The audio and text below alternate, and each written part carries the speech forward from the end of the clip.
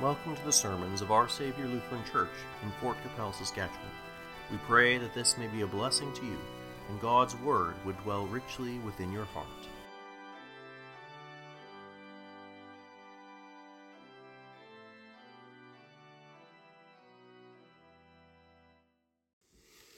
Grace, mercy, and peace be to you from God our Father and our Lord and Savior Jesus Christ. Amen. Last year, through our Lenten midweek services, we went through the Ten Commandments and their meanings as we desired to delve deeper into the Catechism and what it teaches us. This year, we'll be taking a look at the Apostles' Creed, the concise summary of our faith in God, the creed of our baptism, the creed that the Catechism itself recommends be prayed twice daily, once at waking up and once before going to bed. The creed which may easily be summarized by us to tell the gospel to someone who asks, "So what do you believe?" Though tonight we will be beginning where the creed begins, with the beginning, with creation. Before we begin, however, we'll speak together. What is the first article of the creed? I believe in God, the Father Almighty, maker of heaven and earth. What does this mean?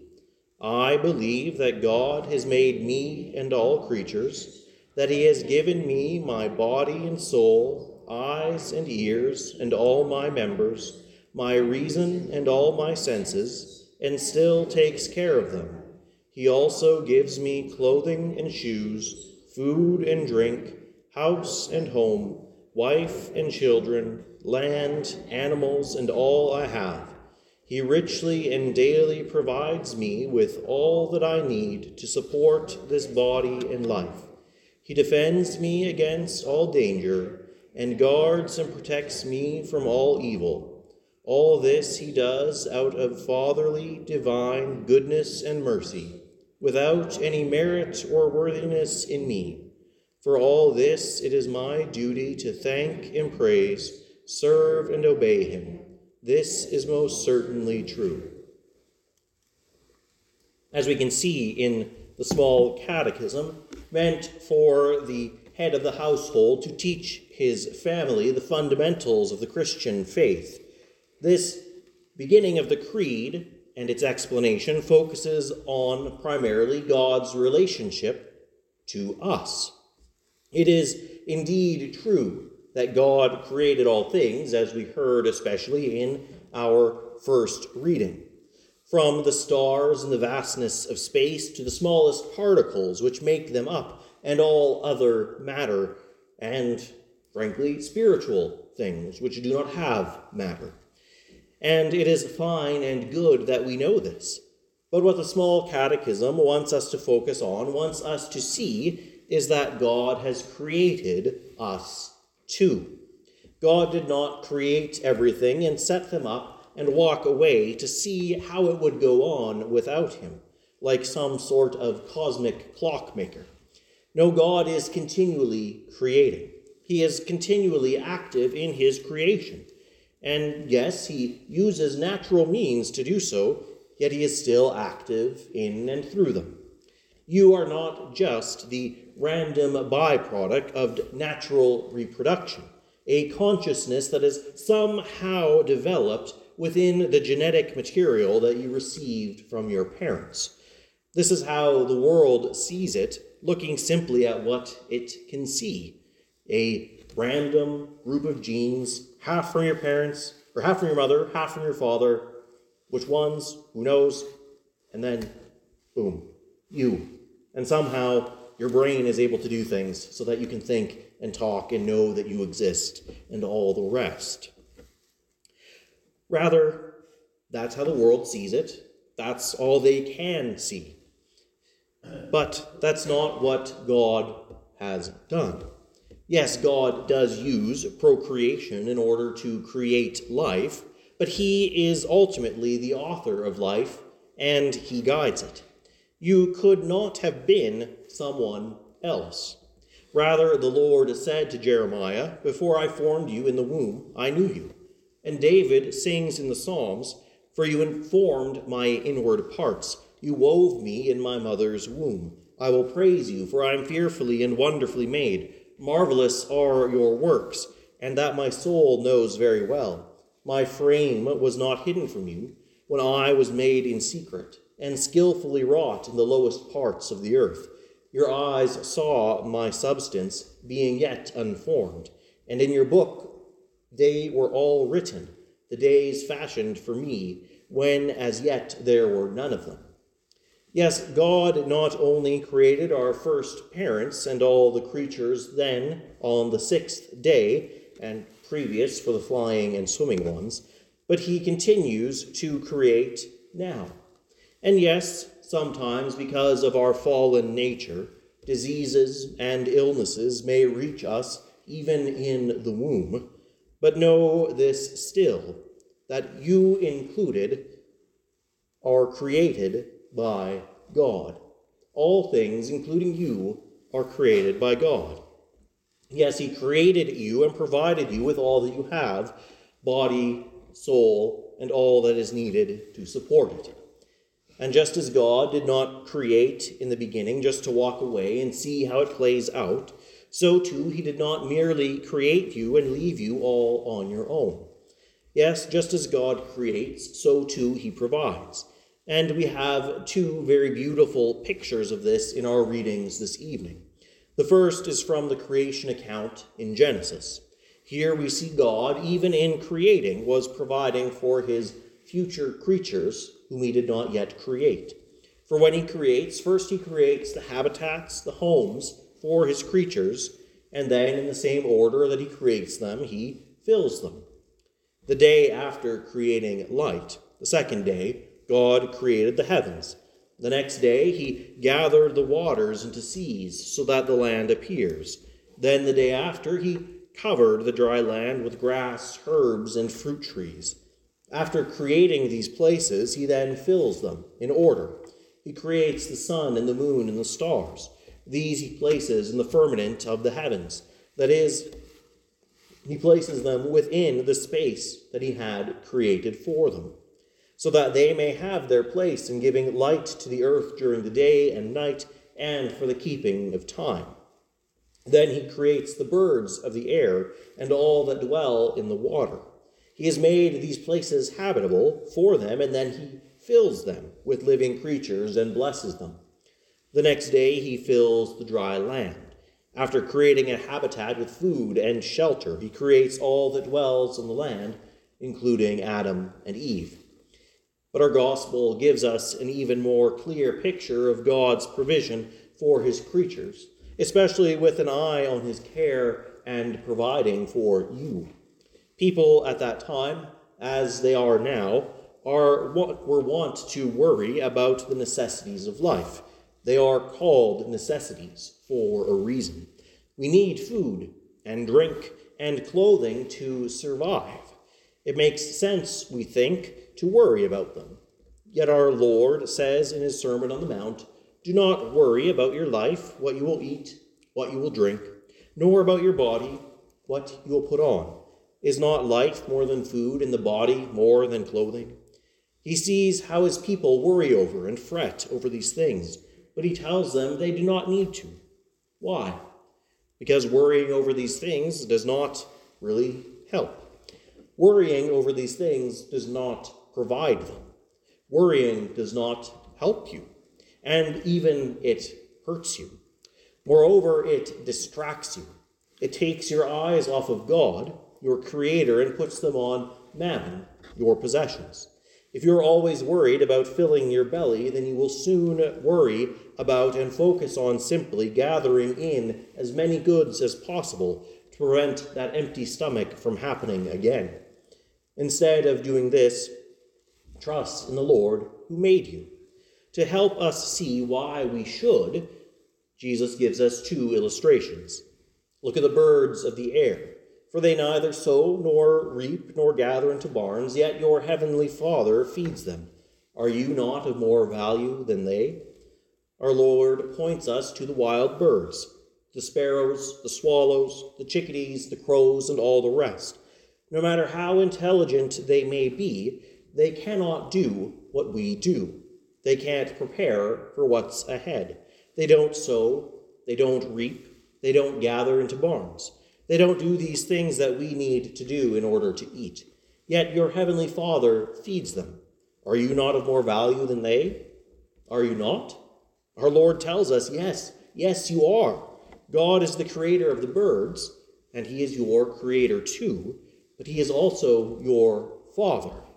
For he sent his Son not to become a bird, to die for the sins of the birds, but to become a man, so that he might take our sins upon himself, so that by his death he would make satisfaction for them, so that we might be forgiven. God, your Creator, is also your Father, because he has adopted you through holy baptism. He has united you to his Son. Will not God, who gave his Son into death for you, not also feed you?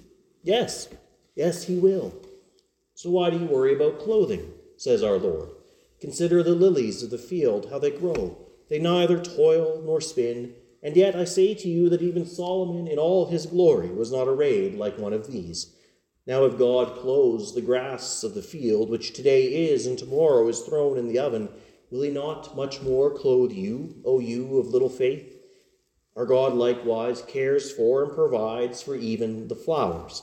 These lilies of the fields, lilies is just what we've decided, thanks to King James, but we really don't know what the flowers were. They're wild flowers. They weren't planted by men, nor tended to by him, but grow on their own. And these plants God has added beauty to. He has clothed them with splendid flowers, beautiful flowers of every color imaginable. Yet they have done nothing to get these things for themselves. They have this beautiful raiment, even though their life is very short. One day it is there, and the next it is gone. If God so provides such clothing for the wild flowers, will he not even provide the most rudimentary clothing for you? Yes, our Lord Jesus says, yes, he will. For God clothed Adam and Eve with animal skins after the fall, and he clothes you with the robe of Christ's righteousness, so that you may stand confidently before God in faith, not just for a short while, but for all eternity. If he has done this, will he not also grant you clothing for this life? Therefore, do not worry, saying, what shall we eat, or what shall we drink, or what shall we wear? For all these things the Gentiles seek. The Gentiles, that is, in this context, the pagan Gentiles, those that don't know the God of creation, those that don't know him who gave his only begotten Son, so that whoever believes in him may not perish but have eternal life. They seek these things because they fear that they must get them for themselves.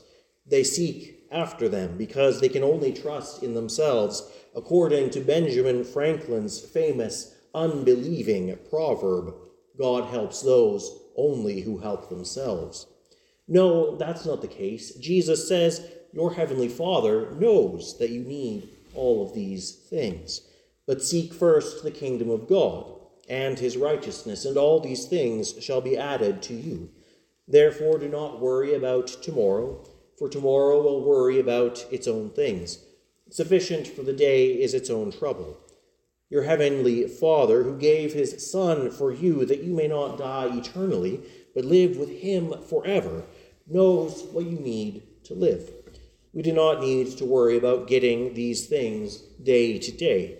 Our seeking instead should not be after these things, but after the kingdom of God and his righteousness. You, dear Christian, have been mercifully brought into the kingdom of God by his grace. And, dear Christian, through faith in his Son, Jesus Christ, you have received his righteousness. You have been regenerated, brought back to life by the Holy Spirit. To you, dear Christian, our Lord says, seek the kingdom of God and his righteousness. That is, seek it that you may obtain it all the more. Continually seek that you may, by God's grace, continually find. Hunger and thirst after righteousness, and he will satisfy you. Continually cast off the works of darkness, the robe of your self-righteousness, and the old self through repentance, that you may be clothed with Christ. Seek him in his word and sacraments, where he has promised that you will find him. Seek ever greater union with him, to ever more attain his gifts, to ever deepen and increase your faith. If this is our focus, if this is what we seek first, then the rest will be added. Now, this doesn't mean that it comes from nowhere. Of course not.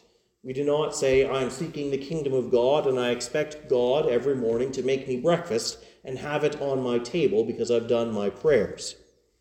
No, we will find that food and clothing and all the rest God gives to us through means. To not seek after these things, then, means that we must not always worry about attaining them, or build our lives around getting them or other physical or worldly things. Rather, we are to live centered on God's word, seeking his kingdom, his righteousness. That means taking a lower-paying job to remain near church, near the place that God promised to be, then so be it. He will still provide for you, even if you're not making as much as you think you ought to make. If it means that your child or grandchild cannot play high-level sports because their games or practices are on Sunday, then so be it. God will provide what is necessary for them while building them up in the faith, which is truly necessary. If that means children and grandchildren must go to a different university or school instead of their first choice in order to be near a faithful congregation, so be it. God will still provide for them in body and soul. Your heavenly Father knows that you need all these things. The choices that put our spiritual life on the back burner compared to future possible earnings or future possible opportunities are often made out of a worry for tomorrow. Do not worry about tomorrow, says our Lord, for tomorrow will worry about its own things. Sufficient for the day is its own trouble. There are enough things happening day by day. We ought not fret over tomorrow. This does not mean be wasteful. Of course, we are to faithfully steward what God has given to us because it is not ours, but it is his. Yet the most important thing which he has given to us, which we are to steward, is our faith. If this is central, both at church and at home, we will find just how much God indeed does provide, through friends, through neighbors, through our brothers and sisters in Christ. Remember, beloved, that God not only created you, but he has sent his Son to die for you. Dear Christian, he has adopted you through his grace, and he has made you his child. He has become your Father. He will care for you, even as he cares for the wildflowers and the sparrows. Even if it's through means, he will care for you, just as he will use you probably to feed the birds near where you live. How could he not care and love you and provide for you after all that he has done to save you, so that you might not be cast off from him forever, but live with him forever? May God grant to us all an ever-increasing faith in him, that we may, by his grace, seek first the kingdom of God and his righteousness, so that trusting in him, we may not worry about the needs of this life, but instead receive from him with thanksgiving, and following him in his kingdom, may share with those around us as God's instruments to provide for them. Thanks be to God. Amen.